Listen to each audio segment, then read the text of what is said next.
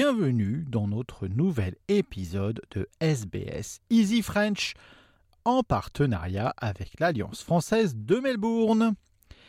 Easy French, c'est votre compagnon d'apprentissage à votre rythme.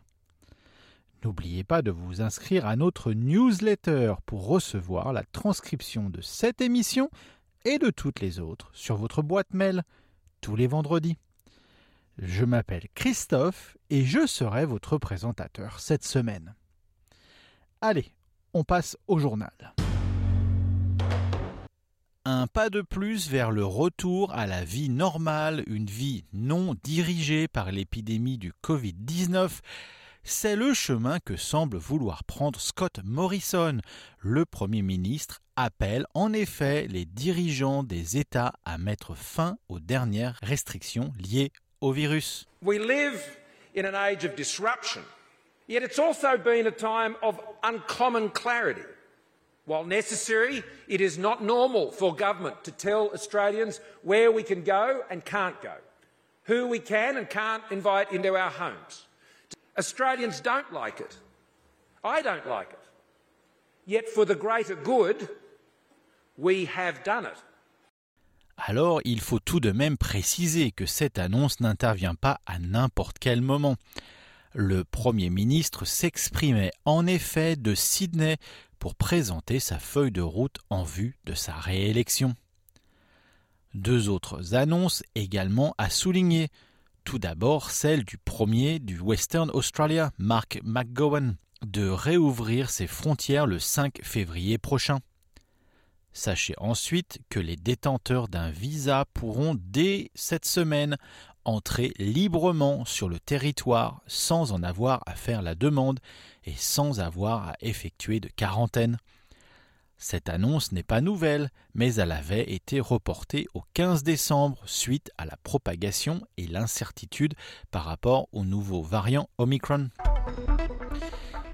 Réouverture des frontières, reprise d'une nouvelle vie normale, autant d'informations qui redonnent espoir et le sourire, bien sûr, mais le virus fait toujours rage dans le monde et en Australie. Si on regarde de plus près les chiffres de cette semaine, la hausse des cas de Covid se poursuit dans le Victoria et en Nouvelle-Galles du Sud, le ministre de la Santé, Brett Hazzard, a mis en garde les personnes non vaccinées. There's a very strong message here for the community and that is COVID has not gone away, so take it very seriously and get the booster shot.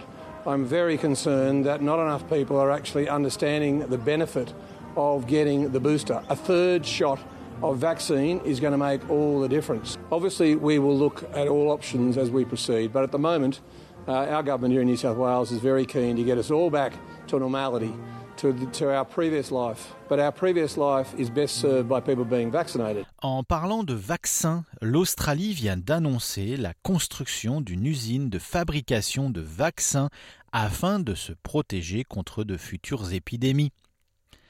Ce centre de 2 milliards de dollars sera situé dans le Victoria et sera le fruit d'un partenariat entre le gouvernement fédéral, les États et Moderna. 100 millions de vaccins pourront ainsi être fabriqués chaque année à partir de 2024 sur le sol australien. De quoi ravir le Premier ministre Scott Morrison que nous écoutons à nouveau. To keep Australians safe and to protect their health. Not just against COVID, but against the many other communicable diseases. It's about future-proofing. It's a great partnership for the country and our region, where we will be a real powerhouse in this area. Retour en Australie et le Royal Automobile Club du Victoria vous demande de ne pas ranger votre vélo dans le garage, même si la vie reprend doucement son cours après 2 ans de torpeur due au Covid-19. D'après une étude de WeRide Australia, plus de 4 millions de personnes ont acheté des produits liés au cyclisme, dont 1,7 million de vélos. On écoute Elizabeth Kim du RACV. There were 34,000 full-time jobs that were in and around bike riding in the past year.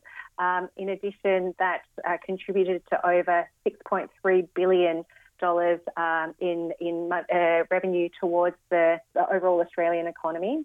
Voilà, c'est tout pour notre journal de SBS Easy French cette semaine.